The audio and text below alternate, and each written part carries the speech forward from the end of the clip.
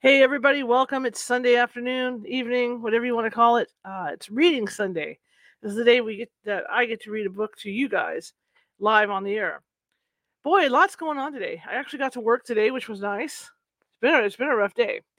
My day was I went to work this morning, got back around 5:45, did a guest spot on another show, and I'll be announcing that later in the week. And now I'm doing this show. But then I come to find out that there's a lot of bad things going on in my neighborhood. My neighborhood's always been fairly quiet, and the last couple months and coming up to crescendo, people are breaking into cars. They're stealing catalytic converters. They're taking people's mail. They're taking people's packages. I mean, it's just insanity, you know. And I'm afraid to leave anything out front. Frankly, it's just horrible, or to have anything out front or delivered or anything like that because it's bad. It's bad out there. And I'm forever checking my car all night long because you never know. Anyway, welcome. My name is Charlotte. I'll be your host for the next hour or so. We're going to be reading. This is what I call Reading Sunday. We're going to give people time to come in to be able to join us. That's why we're starting a half hour later. We used to do this from 6 to 7, but we're starting a half hour later now to give people a chance to finish their dinners or do whatever, and they can sit down and be read to. We've had some real good authors too. John G. Fuller. We've done, uh, you know, just different authors. But sorry. Oh, it's been a long day. I'm still working. I've been up since like 5. Anyway, I'm the owner of the California Haunts Paranormal Investigation Team based out of Sacramento, California. You can find us at CaliforniaHauntsRadio.com, and you can also find the paranormal team at CaliforniaHaunts.org. See, lots of California Haunts in there. Anyway, my team is 45 strong up and down the state of California. So if you think you have a paranormal issue, shoot me an email, a PM, or whatever on Facebook, or even on the radio site, and we'll come out and check it out. And the beautiful part of it is because we have so many members stretched up and down the state, we can get you just about anywhere in this state and Oregon, Washington, and Nevada, and Hawaii. Yeah, I almost forgot about Hawaii. But anyway, I hope everybody had a great weekend. I did. Yesterday was relaxing. Today, like I said, I worked and then did another radio piece and did this radio piece, and then here I am doing this one. First day of the week, and as you know, we're now going Sunday through Friday. So we've added medium Nancy Matz onto our Friday shows, so that's going to be interesting. And here's a heads up for you. Excuse me. Next Friday, we're going to this week sometime, Nancy is going to do a past life regression on me, and I'll have the results for you on Friday. So you guys can check that out if you're interested. Saturday, I'm going to be teaching a basic psychic development class. Let me get this just a little bit. Sure, I'm not up on top of it yet. Every time I'm up there, it hurts. A basic psychic development class, and what this class shows you is how to open and close that psychic door, because a lot of the time, once you open it, even a crack, not everything nice comes through. And so I teach you how to control that, to open and close the door. I also take you to your spirit library. You meet your spirit guide. You meet your spirit animal, and you meet your spirit object, as well as if you have health problems, you can meet your spirit health guide. So I will be teaching you all that next weekend. So if you're interested in that, visit the California Haunts page at meetup.com and sign up there, and that will be next Saturday at 11 a.m. Pacific. So as we wait for people, I've been talking about the weather all week, and today's no exception. Well, we topped off at 90. It was supposed to be 95. It topped off at 90. But still, anything above 82 for me, forget it. All right? I like it nice and breezy and spring-like or ocean-like. I call it Hawaii weather. That's what I like. That's what I prefer. But it's not always like that. So at least it was somewhat cool today. We got some great guests coming up for you this week. Jim Matlock's going to be back with us tomorrow. He had some issues with his video feed last time he was on, so he's back. He's going to be coming in by phone tomorrow, and he's going to be talking about reincarnation and past lives. So we're going to get to talk to him. So I'm excited about that. We're going to be talking about all kinds of topics this week, and I'm really excited I'm looking forward to it. Anyhow, again, my name is Charlotte. I'll be your host for the next, hour or so. And I got a text message coming in. Excuse me for a minute.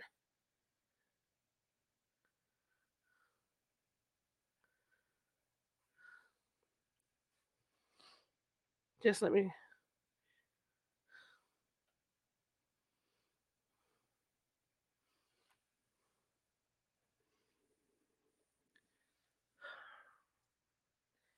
Anyway, so I'll be reading this book. I was going to add some photos this time, but like I said, I'm a journalist, photojournalist. So as I was looking through the photos, I didn't want to get any copyright issues. I was even checking out online different photos, and I just didn't want to get any hassle. So I didn't want the men in black at my front door, or the men in green being the sheriff's department or anything like that at my front door. So we're not going to do photos, but it's so far it's an interesting book. We're learning a lot about Lizzie Borden as a child. What she was like, and how she was when she was growing up, and and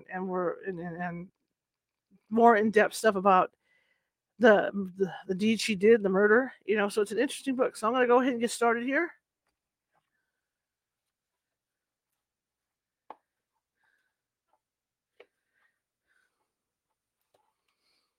And power up my Samsung Note here, Samsung Galaxy Note. But it's been an interesting weekend, to say the least. Never boring at my house.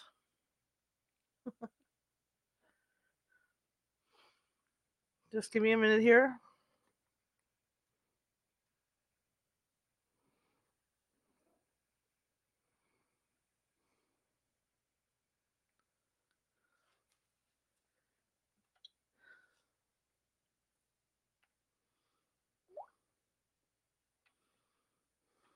Okay. Here we go. And last week we got to chapter 4. I don't know how far we'll get today. We might go longer. We'll see how we do. I don't want to get too overheated in here because I'm not putting the air on because it makes a horrible sound behind me when I'm reading. Oh, let me get this going. But I'm glad to be here. I enjoy doing the show. And you can find us on TikTok now. Just type in California Haunts and you'll find us on TikTok now. We got stuff going on, man. I'm cranking out videos.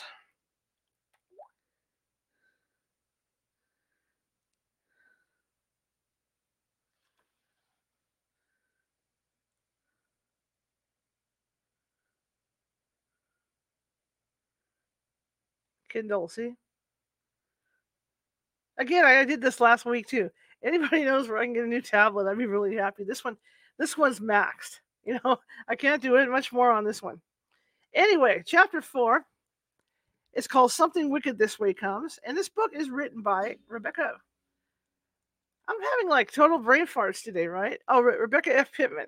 God, I'm having a horrible day. So here we go.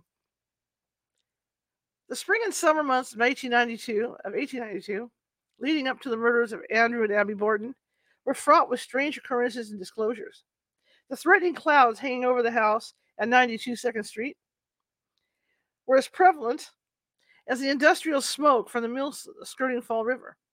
The pressure was building, and it was apparent to those in the Borden's inner circle something was about to blow. In March of that year, Mrs. Hannah Gifford measured Lizzie for an outer garment. She had been creating capes, cloaks, and sacks for the Borden ladies for 7 or 8 years. During the trial in June of 1893, Mrs. Gifford was asked to state a conversation between herself and Lizzie Borden that occurred in March of 1892 while she was working on a sack for Lizzie. A sack is a short, loose, parentheses. A sack is a short, loose-fitting coat for women and children. Knowlton. Now, Mrs. Gifford, will you state the talk, what you said and what she said? Gifford. I was speaking to her of a garment I made for Mrs. Borden, and instead of saying Mrs. Borden, I said mother. And she says, don't say that to me, for she is a mean, good-for-nothing thing. I said, oh, Lizzie, you didn't mean that. And she said, yes, I don't have much to do with her. I stay in my room most of the time. And I said, you come down to your meals, don't you? And she said, yes, but we don't eat with them if we can help it. And that was all that was said. In April 1892, only 4 months before the murder, someone broke into the barn at the Borden residence. Bridget, the housekeeper, testified it was at night. That something was taken was addressed during her preliminary hearing testimony a few weeks after the murder. Mr. Adams, for the defense, within a few months of the murders, the barn was broken into, and something was taken or tried to be taken out of that. So far as you know? Bridget, yes, sir. Adams, has the barn been broken into more than once? It has been twice, has it not? Bridget, I don't remember. Adams, you only remember once? Bridget, yes, sir. Lizzie told Miss Alice Russell about the barn break-ins on the night before the murders. Alice said it was just teenage boys up to mischief trying to steal the pigeons. What is telling about the above testimony with Bridget is the cagey way the question to her from Mr. Adams is presented. Mr. Adams, something was taken or tried to be taken out of that, so far as you know. 9 pages of Bridget's preliminary hearing testimony are missing from the time the prosecutor, Mr. Knowlton, is questioning her. Her entire inquest testimony has been missing since the Superior Court trial in June of 1893. The testimony she gives Mr. Adams during cross-examination concerning the break-in corresponds to the questions from the missing 9 pages of the preliminary hearing that were under direct examination.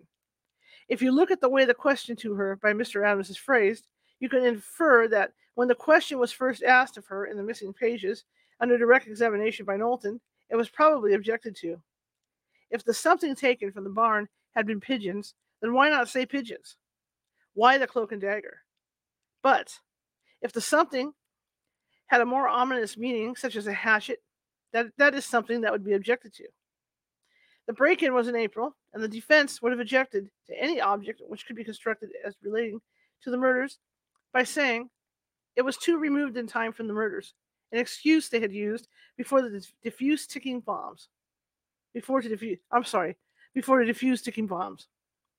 Bridget's answer of yes, sir, when asked if something was taken, shows she had knowledge that a burglary had occurred. Let us see just what might have happened. Andrew was a shrewd businessman who never missed an opportunity to make a buck. He sold vinegar and other sundries from his cellar and was known to peddle eggs from his farm on the downtown street, something which caused Lizzie no end of embarrassment.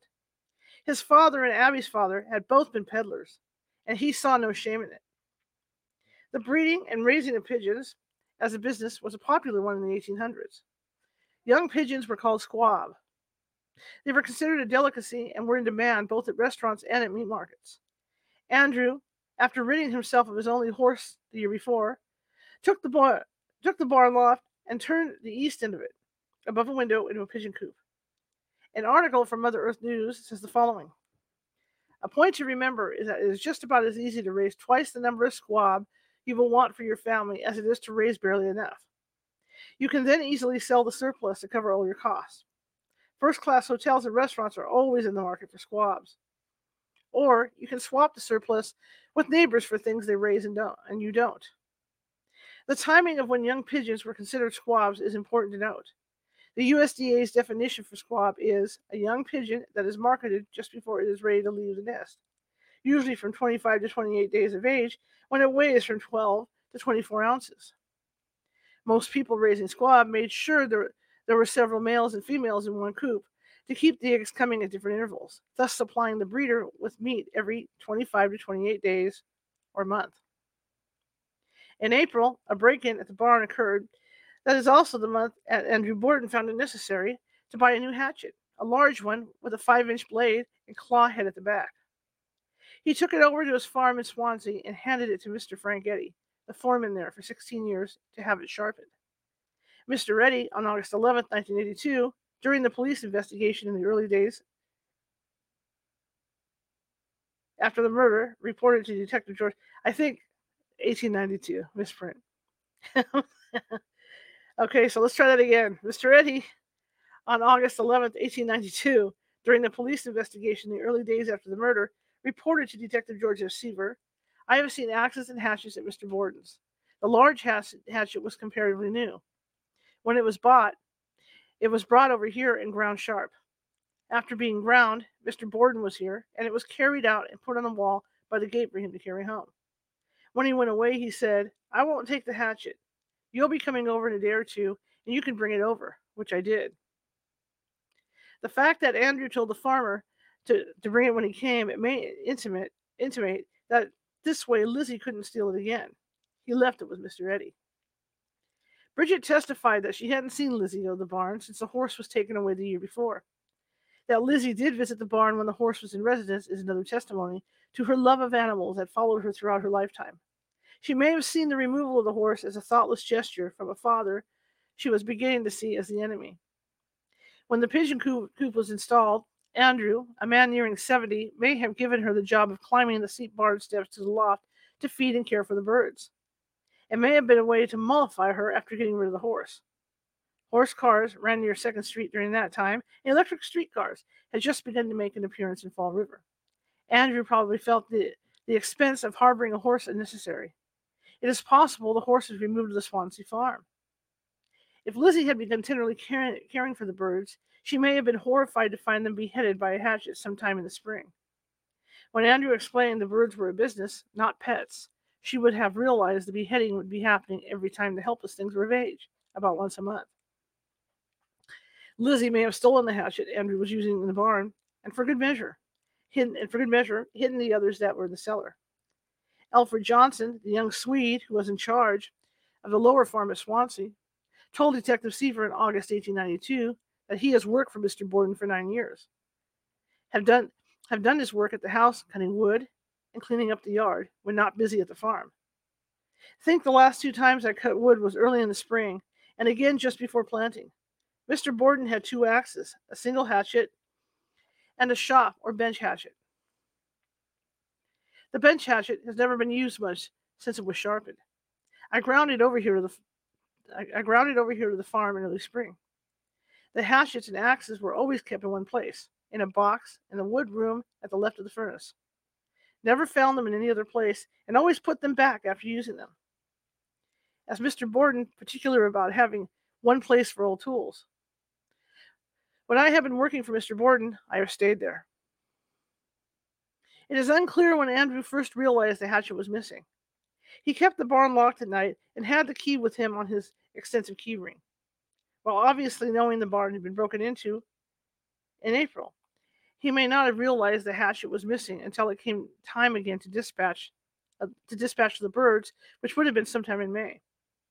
If Alfred arrived to do some work at the house just before planting, which was probably May in Massachusetts, he may have gone to the cellar for a hatchet to chop wood and found the box where they were kept empty. He would have asked Bridget if she knew where they were, and after looking, she perhaps mentioned it to Miss Emma.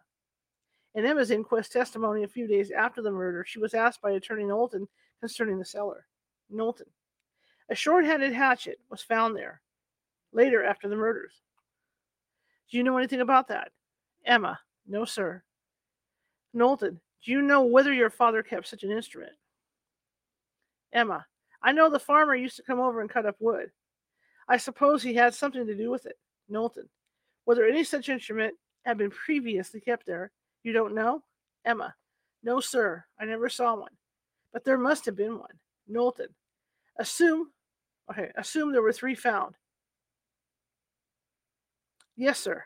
I think I've seen a hatchet down there in the wood room. I am quite sure I have. Knowlton: when do you think you saw whatever you did see there? Emma: I should say it might have been several months before the August murders, that I had been in the wood room for anything.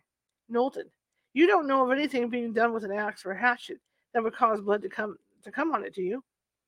Emma: not unless father killed pigeons with them. I don't know whether he did or not. You did not see him kill the pigeons? No, sir. Emma tries to dodge the subject of the hatchets, only to admit she had been in the wood room in the cellar several months before August. That tallies nicely with Alfred being there in May to chop wood. It is hard to believe Emma would need anything in that dark and dirty wood room. She may, indeed, have been looking for the missing hatchets for Alfred Johnson's use. Andrew Borden could be an obtuse man when it came to relationships. While he had a mind for business, dealing with women's emotions and drama was so outside his wheelhouse.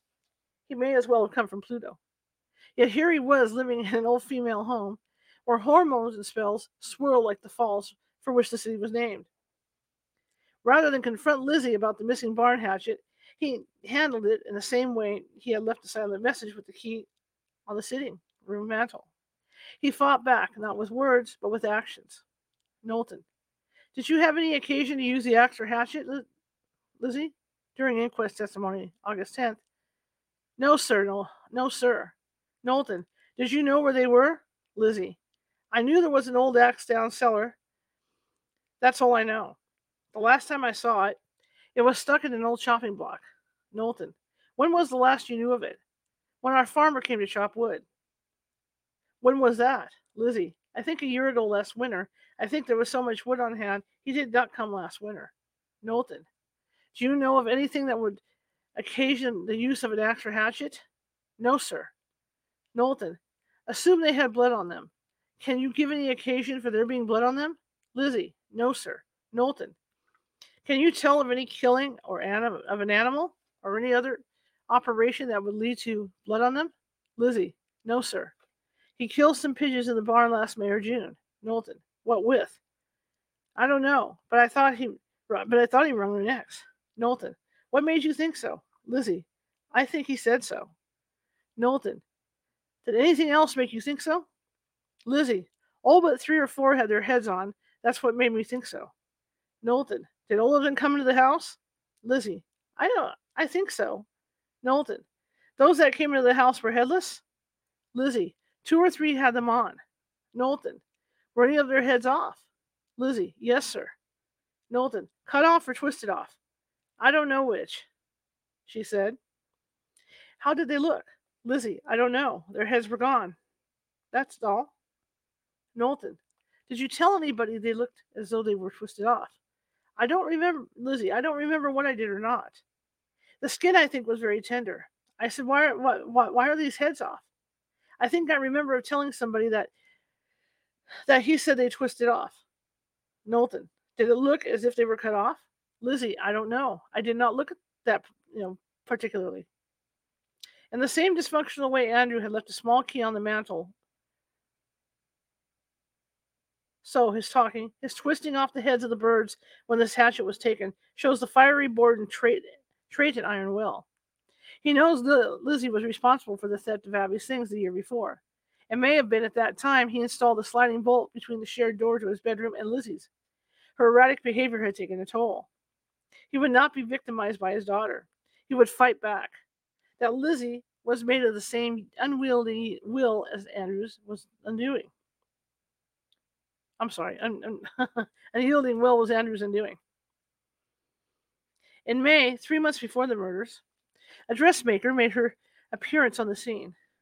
One whose testimony concerning an important dress she made for Lizzie would be of great interest. Mrs. Jennings, Lizzie's attorney during the Superior Court trial in June of 1893, 1 year after the murders. What is your name? Raymond. Mary A. Raymond. Jennings. What is your business? Dressmaker.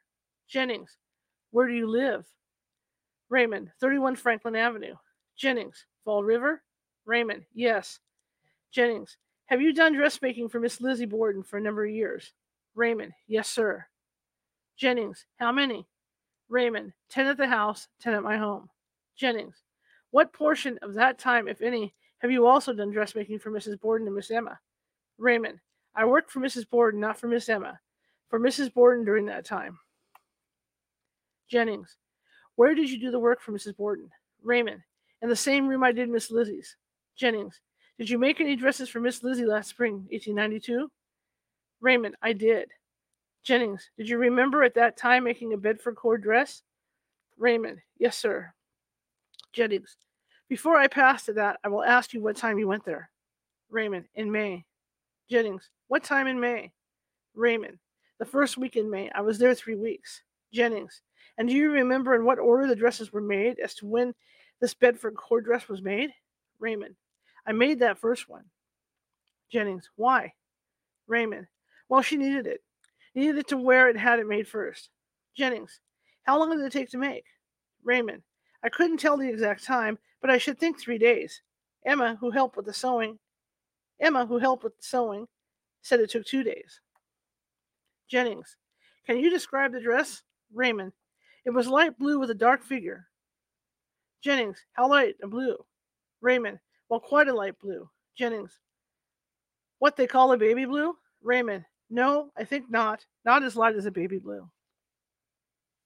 Jennings, do you remember what the figure was upon? Raymond, I can't remember the shape of the figure. It was a dark figure. Jennings, and what matter was it made? Raymond, it was made of blouse waist and a full skirt, straight whiz. Jennings, how was it to the sleeves? Raymond, the sleeves were full sleeves, large sleeves. Jennings, how was it how was it as to the length? Raymond, longer than she usually had them. Jennings, how did the length compare with those of her other dresses made for her at that time? Raymond, well, I should certainly say that was half a finger longer, 2 inches longer. Jennings, did you make a pink wrapper for her at this time? Raymond, I made a pink striped wrapper. Jennings, was this dress longer or shorter than that? Raymond, I should think longer. Now, what was the material of which the Bedford cord was made? Raymond, why, it was a Bedford cord. That was the name of the material. It was cotton, a cheap cotton dress, trimmed with a ruffle around the bottom. Jennings, a ruffle of what? Raymond, of the same. Keep in mind the order the dresses were made. It may have been for another reason than simply needing something new to wear. Okay.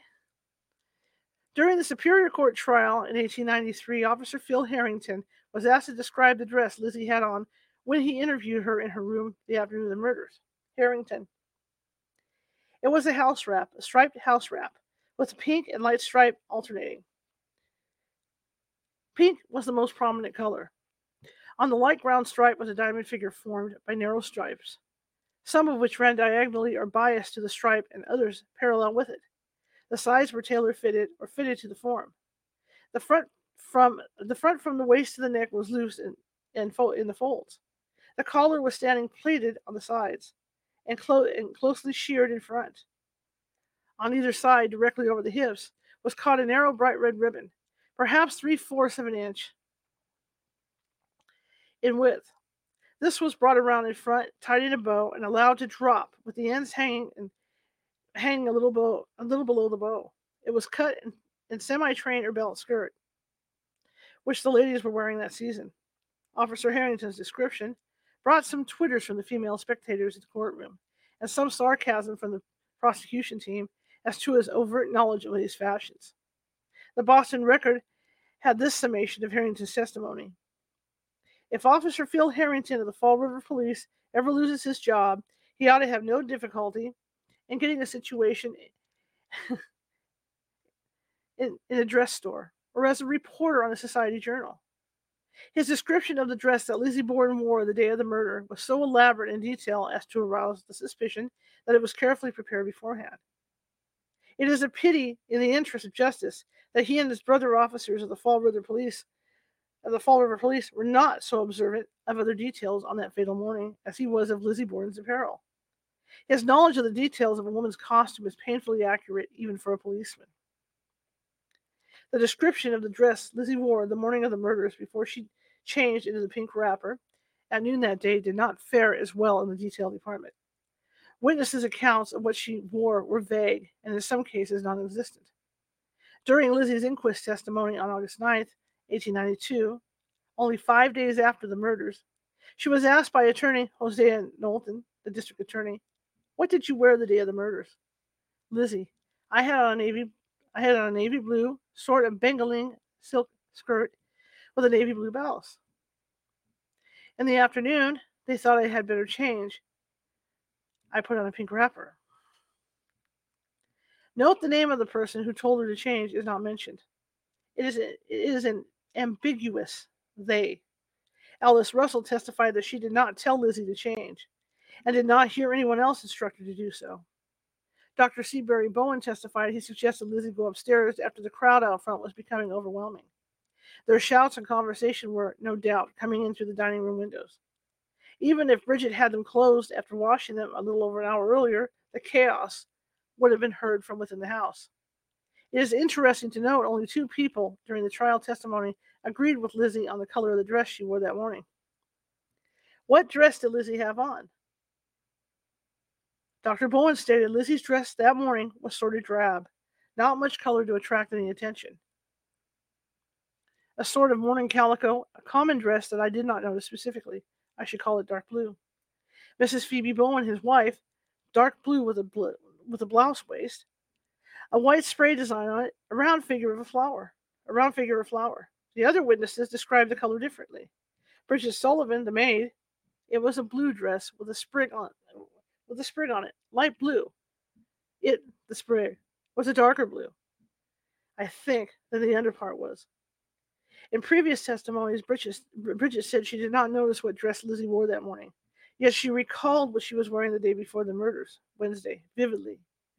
Light blue wrapper on her, short, misspelled, probably skirt, and basque. Basque was a blouse waist. Officer Patrick Doherty, Officer Patrick Doherty. I thought she had a light blue dress with bosom in the waist or something like a bosom. I thought there was a small figure on the dress, a little spot-like. Mrs. Churchill recalled a light blue and white ground with a darker figure, the shape of a diamond, box pleat, and loose in the front. Alice Russell, in her usual flustered dialogue, could recall nothing about the dress, even though Lizzie lay with her head on Alice's shoulder during the morning of the murders. Was fan administered to throughout the early hours, her hands rubbed, forehead bathed, and helped to sit down. Alice did remember the bottom of Lizzie's blouse waist was open, and she tried to unhook it further to allow Lizzie to breathe. Lizzie stopped her, saying, "I am not faint."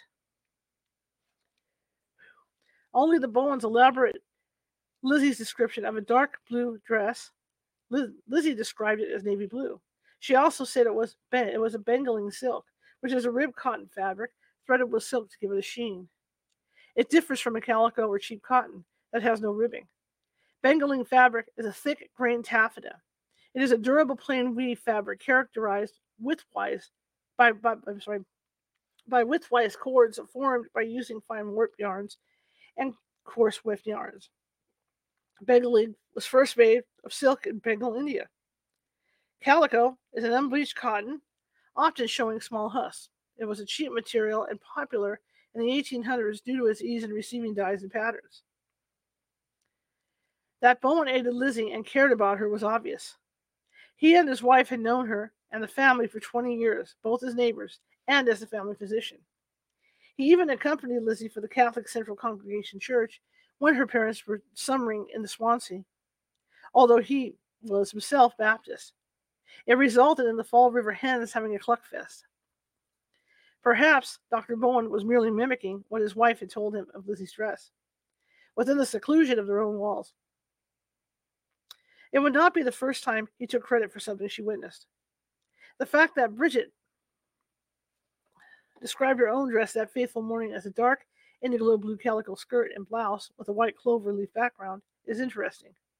Perhaps Phoebe Bowen confused Bridget's dress and Lizzie's during the excitement. Later that day, Bridget changed to a light blue gingham dress with two white borders running around the bottom portion of the skirt. The reason Lizzie was in a hurry to change out of the dress she was wearing that morning will become clear later. The innocent view as a wrapper was much less restricting, something that the Victorian women looked for in everyday house dresses and tea gowns. The ubiquitous corset they were forced to wear was difficult enough without being pinned in by more hooks and unyielding fabrics. Lizzie's father had announced he would be having the house painted in May. Whether Lizzie offered to choose the color in an uncharacteristic move on her behalf, or Andrew asked for her assistance in an effort to lessen the tension that had accumulated inside the house between Lizzie and Abby and himself, we don't know.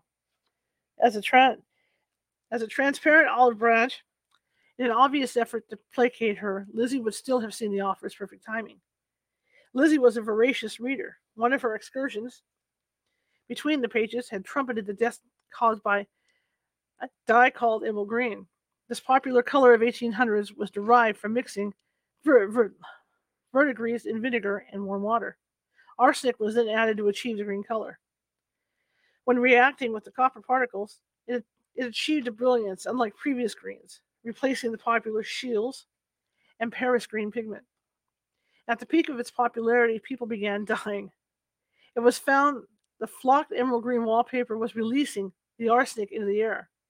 Women wearing silk ball gowns created by the green dye were absorbing the poison into their skin. Even fake flowers dyed with the Paris green were infecting households. It made headlines, and Lizzie took notice. 1 second here.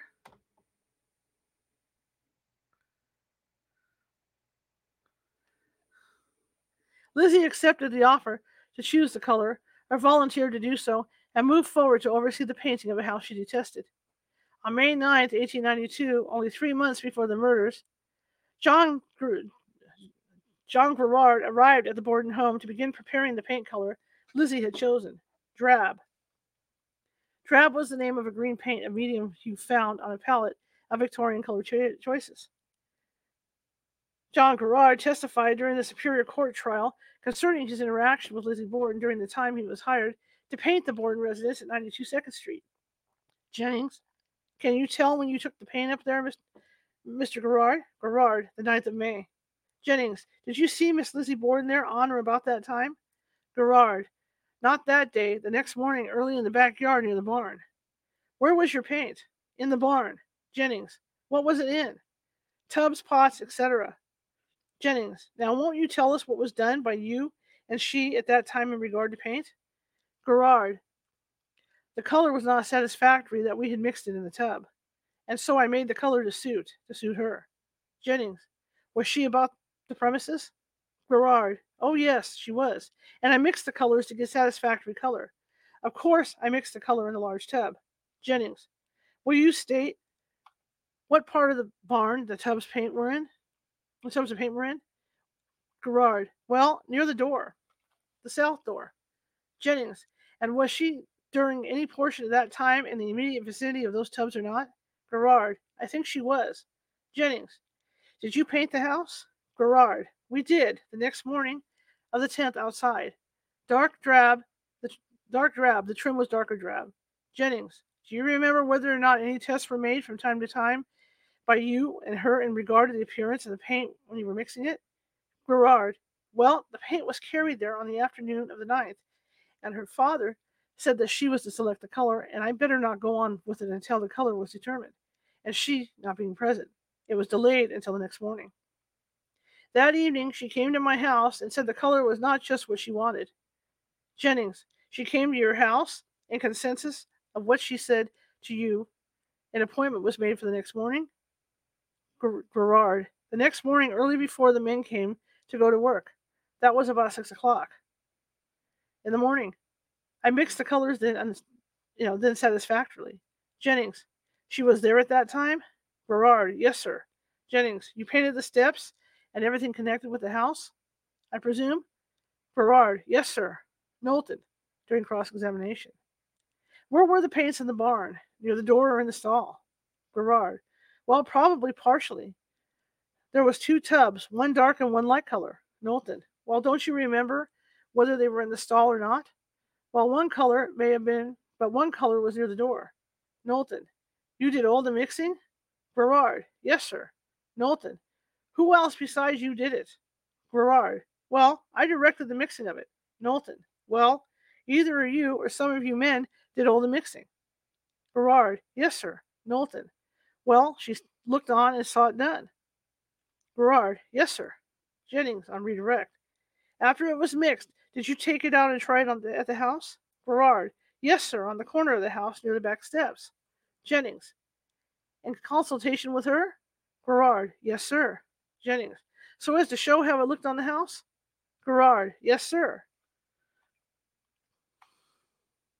Shortly after Mary Raymond completed the sewing of Lizzie's Bedford cord dress, Lizzie may have accidentally brushed against the back steps railing on her way to the backyard one afternoon while the paint was still wet.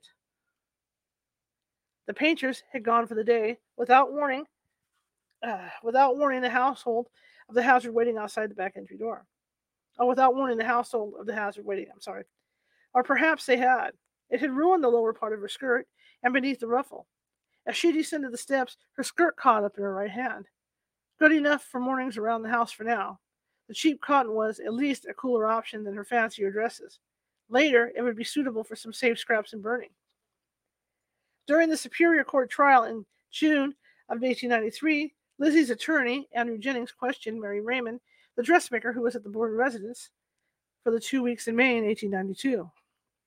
Mr. Jennings, do you remember at the time you were there, they were painting the house, and did did paint the house? Raymond, they did paint the house at that time, yes, sir. Jennings, do you know anything about whether at that time there was any paint got upon the dress? There was. Jennings, there was. Raymond, there was. Jennings, how soon after it was made did Miss Lizzie begin to wear it? Raymond, just as soon as it was finished. Jennings, and how soon after that, as you recollect, that she got paint upon it? Raymond, I can't tell you that. I don't remember. Jennings, was it while you were there? Raymond, oh yes. Let's see. Mrs. Raymond was there the first week of May and stayed 3 weeks. The painters began work on May 10th and were there 3 weeks, a little longer than the dressmaker. Jennings, where was the paint, if you recollect? Raymond, it was on the front of the dress and around the bottom of the dress, around the ruffle and underneath part of the hem. Chapter 5, all around the town. The months of April and May of 1892 have been busy ones in the Borden murders countdown. I gotta fly. How fun. In April, pigeons are beheaded, the barn is broken into, and something was taken from it. And Andrew finds the need to buy a new hatchet and put it in safekeeping of his farm foreman. May ramps up with several occurrences. A blue Bedford cord dress is made, only to become stained with paint immediately after. And the Borden barn is broken into again. During the time, paints are being mixed there. Pigeons are once again beheaded and cruelly showcased on the family kitchen table. And Uncle John Vinicum Morse returns for another visit, this time to ride with Andrew Borden over to the Swansea farm and talk about future plans. Attorney Knowlton, during the preliminary trial, August 25th to September 1st, 1892.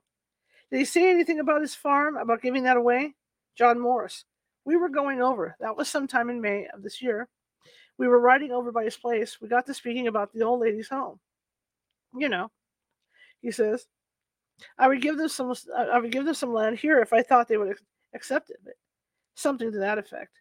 Knowlton, nothing about a will then. Morse, no, sir. Knowlton, about giving it to them? Morse, yes, sir, that's all. John Morse's testimony came after much probing by Attorney Knowlton. It was obvious John did not want to talk about the farm or the plans for it. Knowlton, did Andrew Borden ever tell you about any bequests he had notion of making? Morse, I think he said something about making. He did not say how or anything like that. Knowlton, whether he did say anything to you about or any purpose. Morris, I think sometime he made a remark about a bequest. Knowlton, when was that? Morris, I think somewhere within a year. Knowlton, where were you at the time? Morris, I think on South Main Street. Knowlton, what doing walking together? Morris, just walking along. Knowlton, what was it he said? That's all he said. Knowlton, what? Morris, something about some bequests that he would make. He did not say what they were, or anything about it. Something about giving something away and bequest to somebody. He did not say who. Something about these bequests that he did not say anything more about it. Knowlton, what did he say? Morris, he did not know, but he might make some public bequest, words to that effect. Knowlton, would you tell me what he said? Morris, he talked like he was going to make some public bequest, just in that way.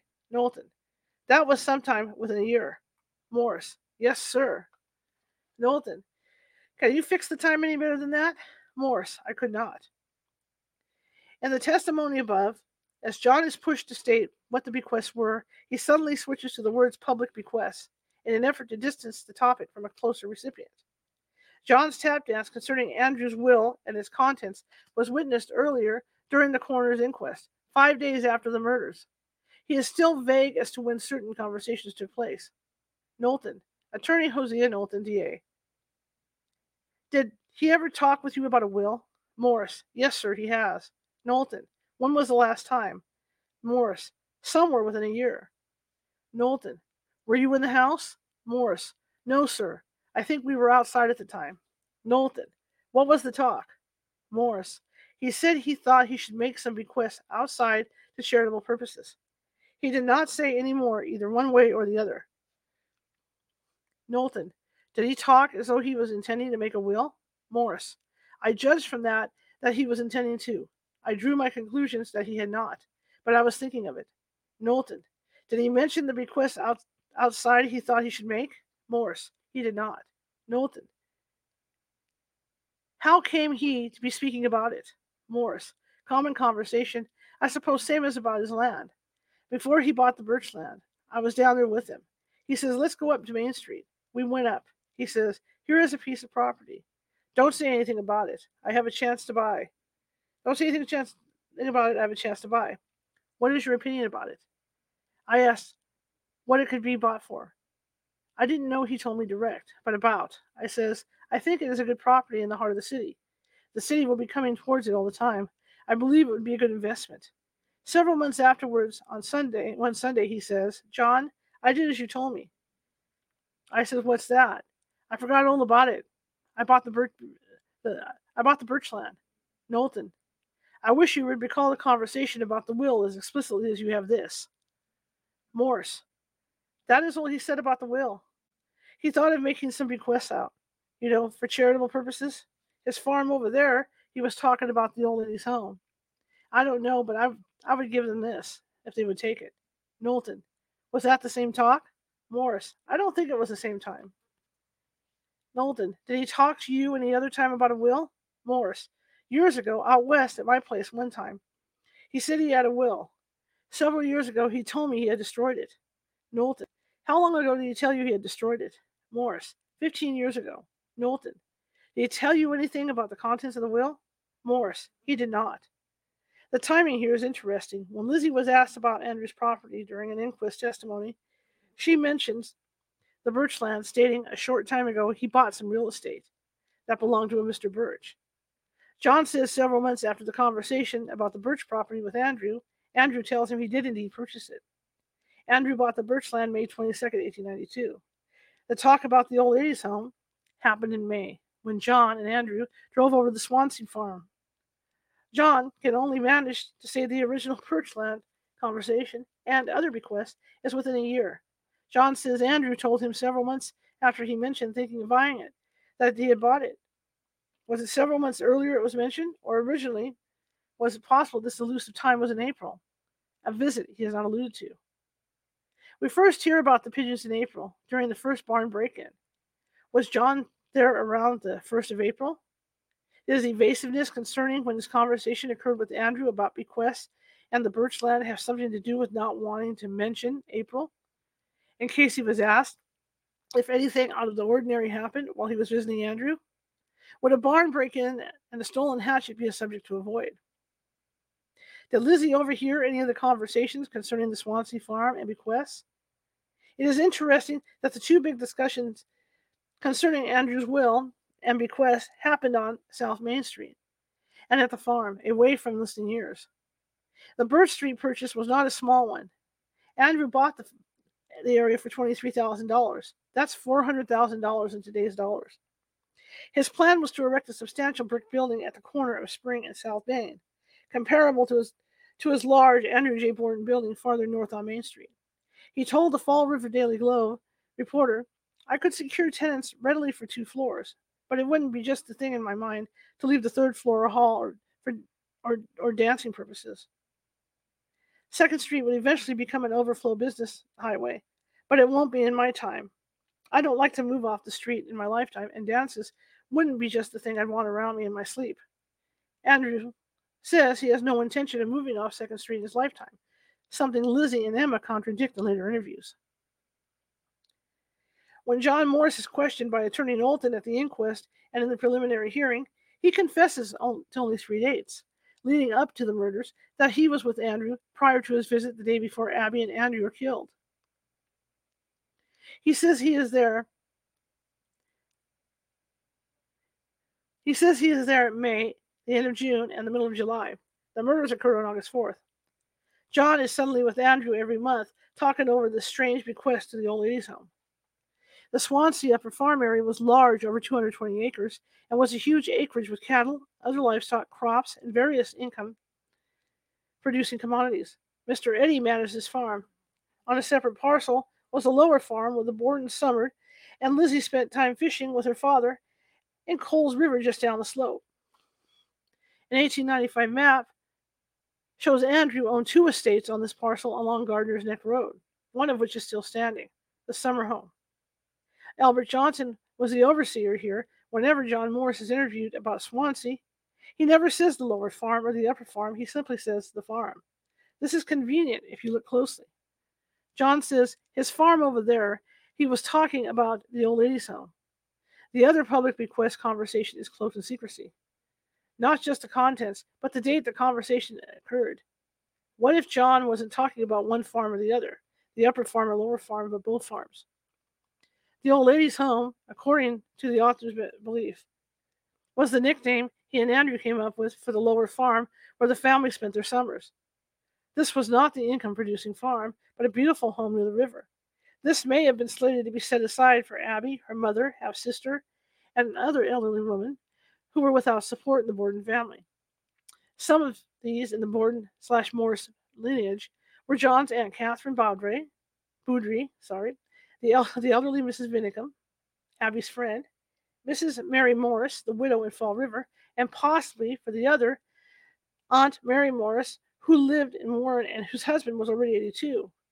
This couple had 2 spinster daughters, Elizabeth and Henrietta, in their 40s and 50s.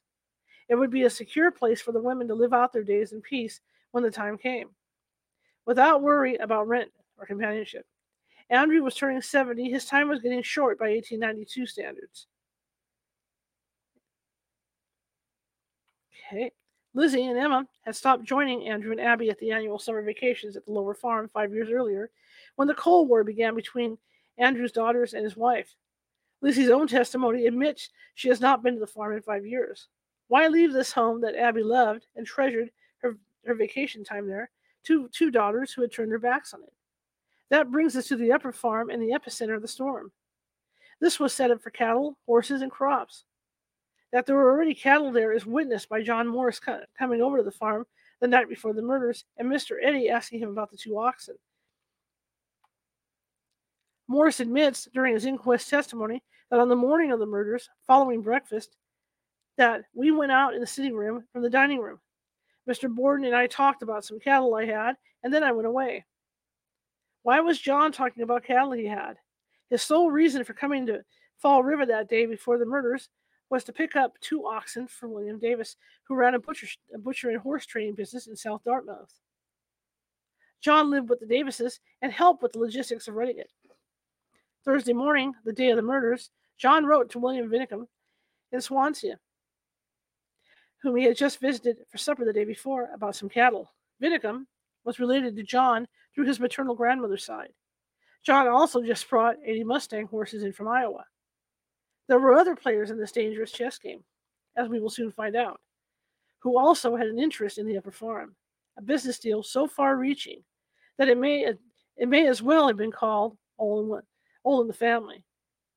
Andrew may have been contemplating deeding not one, but both of the farms under Abby's name, one for the old ladies' home, lower farm, and one for the upper farm, with John Morris actually running a huge cattle and horse trading operation. And it was all about to explode. By the summer months of 1892, there was much activity concerning the upper farm at Swansea. John Morris was spinning more plates than an accomplished circus act. But at some point, there's usually the sound of crashing glass. On John Morris's visit to Fall River at the end of June, he brought with him William Davis's daughter Alice. Alice was 17 years old and had known John most of her life. He lived with their family many years before and was now back living with them in South Dartmouth and helping with her father and grandfather's meat business. The butcher trade was also one involving horse trading and cattle, an area in which John V. Morris was well acquainted. According to John Morris's inquest testimony about his June visit, he said he came over in the morning and went back at night. I can tell about that time if you want me to. There was a lady came over Mr. Davis's daughter with me. We drove over in the afternoon. I hired a horse, and Mr. Borden's daughter went to ride. We went down to the steamboat. I took her home after dark. In one paragraph, John Morris contradicts himself. He first said he came over in the morning, only to say 2 sentences later, we drove over in the afternoon. I believe both are correct. John was an early riser, as most farmers are. When at the Bordens, he was up by 6. It is possible he drove Alice Davis over to the Swansea farm first to show it to her. As we will see, it's hot in here, John was showing the farm to another young woman. Was he shopping for a future housekeeper for the lower farm homestead? One to help with the old lady's farm? Or was there another farmhouse up Gardener's Neck Road, shown on the map at the top page? Okay, 74. That is no longer standing. About the 10th of July, John was back. I did not stay but a short time, John testified. I was here overnight, but I went down to an aunt's on the Stafford Road that time. Catherine Boudry is John's mother, Rhodey's sister. He testified he did not see Lizzie during either visit. During this July return to Fall River, John took a detour to Warren, Rhode Island, where he picked up his niece, Annie Morris. Annie was questioned by a Fall River Herald reporter the day of the murders concerning her uncle John Morris. At the time of the interview, Annie and her brother William were staying with the Daniel Emery family on Weybosset Street, a mile from the Borden's house. She was vacationing there from her home in Minnesota. Her father, William Morris, is John's brother. The Fall River Herald, August 4th, 1892. Morris's niece was asked if she had ever seen her uncle John before, and replied that she had. She had met him when she was 5 years old, and 3 weeks ago, when he had taken her from the cars at Warren to the Borden, taken her from the cars at Warren to the Borden farm. When Morris is asked about his niece during the inquest testimony, his answer is quite different. Attorney Knowlton, did you see the relatives you went there to see, referring to John's visit to Daniel Emery's home in the morning of the murders? Morris, I saw one. The young man was out. I did not see him. Knowlton, what was the young woman's name? Annie Morris. She was indisposed while I was there. She was on the lounge part of the time. She is my brother's daughter. Knowlton, did she come from the same part of the West you lived? Morris, she belonged up in Minnesota. I went there first. Knowlton, the first you heard of her being there was from Mr. Borden? Andrew Borden told him the night before the murders. Okay, Morris had testified that Andrew Borden told him the night before the murders to go over to the Emerys to see his relatives who were stopping there. Morris, no, I was at her grandmother's. They told me she was there and had gone to Providence with one of her cousins. When I got off the cars, they got on. I just barely saw her. John's need to lie about something as innocent as giving his young niece, Annie was 19 at the time, a ride to see the Borden farm is strange, to say the least. It smacks of secrecy. Was Annie being shown the farmhouse as a possible housekeeper for a future business concern as well? During John's July visit, he and Andrew drove over to the Swansea farm. He was asked about it by Attorney Knowlton during his inquest testimony. Morris, Mr. Borden, when I was over here sometime in July, that I speak of, wanted to know if I knew a man he could get on his farm to take charge of it. I told him I did not know. I would see. When I got back to South Dartmouth, I wrote him I knew of a man I thought would suit him. I would send the man over. He wrote back to me he would rather I would wait until I saw him. I have his letter in my pocket, if you want to see it. Witness produces the letter, dated July 25th, 1892. As we will see, John did send a man to see Andrew when they thought Lizzie was safely away on her vacation to Marion. They had not expected her to return home unexpectedly Monday morning, August 1st. It was too late to warn John and the young man he had found to take charge of the Swansea farm. The New York Times, Fall River, Massachusetts, August 6, 1892. Some interesting clues were worked out by the police today relative to 2 mysterious visitors at the Borden homestead prior to the assassination of old Mr. and Mrs. Borden. No positive light was thrown on the mystery of the murders, however. Last Monday morning about 9 o'clock, a horse and buggy turned into 2nd Street out of Spring and stopped in front of the Borden residence. A man who was employed nearby sat in his buggy almost opposite and facing south. He had ample opportunity and time to take a careful look at the vehicle and the circumstances of the two strange men calling at the Borden house. He made an impression on his mind which he remembers distinctly. One of the men got out of the buggy and rang the doorbell. As he stood there, the observer saw him plainly and remembers that his description was that of a man about 25 years of age, with a sallow complexion, soft hat, dark trousers, with a wide strip of dark material running down the leg, and russet or MS baseball shoes. He was about 5 feet 9 inches high. The shoes in particular attracted his attention, as they were of a peculiar make and color and were laced. Mr. Borden opened the door, and the man spoke a few words and was admitted. The man who remained in the buggy was not as closely scrutinized, and his description not so well remembered. The man who entered remained about 10 minutes and then came out with his hat in his hand. The team was driven off in the direction of Pleasant Street. The circumstances is considered of importance when the fact is known that the police have in their possession knowledge of the only person who tells of having seen a strange man at the Borden house at the time of the murders. The mysterious caller was never identified by police. He came and went, shrouded in a cloak of mystery, leaving only one clue. He was wearing russet baseball shoes. The stranger appearing on Andrew Borden's doorstep the Monday before the murders was carefully chosen. He had to be someone Lizzie would not have recognized, and more importantly, he had to be a relative who would benefit from his connection with the Swansea farm. Andrew had asked John to find him a man to take charge of the farm, and John sent one to him. His name was James Chatterton, and he was a professional baseball player for the Kansas City Cowboys and the Salem Fairies. In 1887, Jim is also listed in the Baseball Encyclopedia.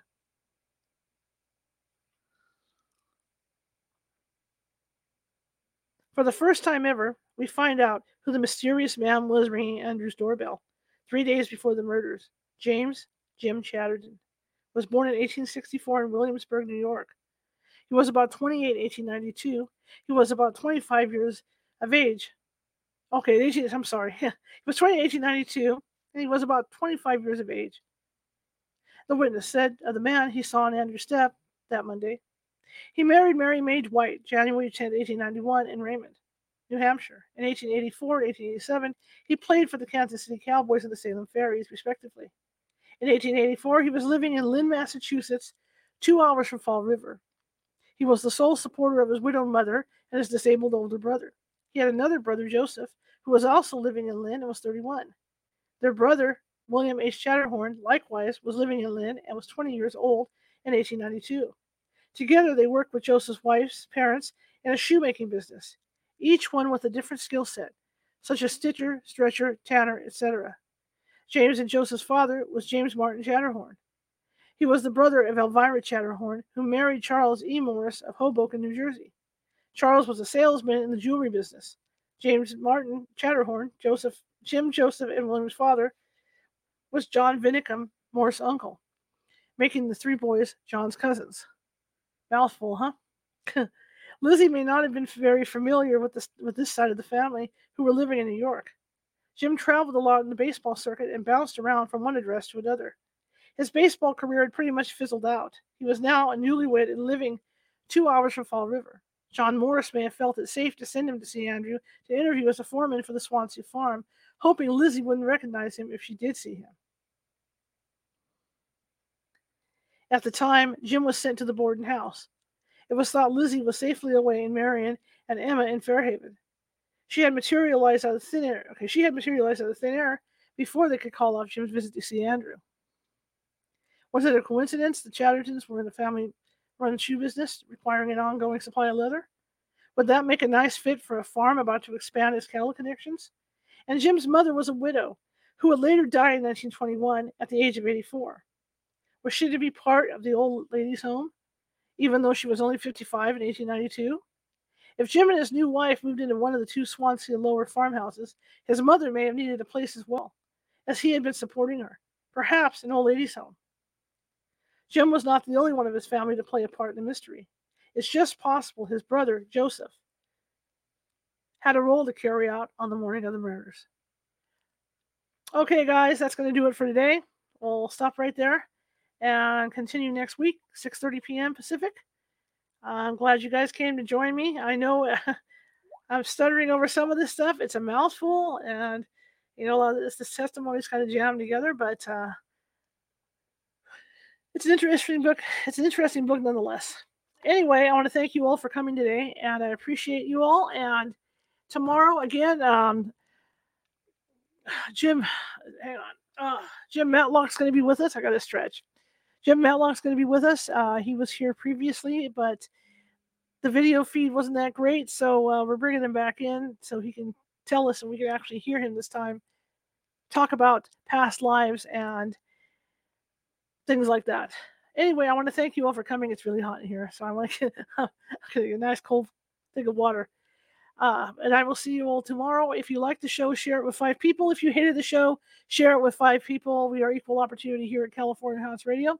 If you're watching from YouTube, please subscribe. There's a little ghost down in the bottom right-hand corner with a magnifying glass and a Sherlock Holmes hat on, and that is our mascot. So if you click on him, that will make you a subscriber. And if you look there, we've got almost 260 videos of different topics, not just paranormal. And I think you'll find there's something there for everybody. Okay, visit us at CaliforniaHauntsRadio.com as well. We've got all these archives on there, as well as some of the archives from Blog Talk Radio when we were there for so many years. Anyway, thank you again for coming, and I will see you tomorrow at. Hang on a second, wrong button. I will see you tomorrow at 6:30 or 6:25 p.m., right? Usual time. Okay. Have a good day.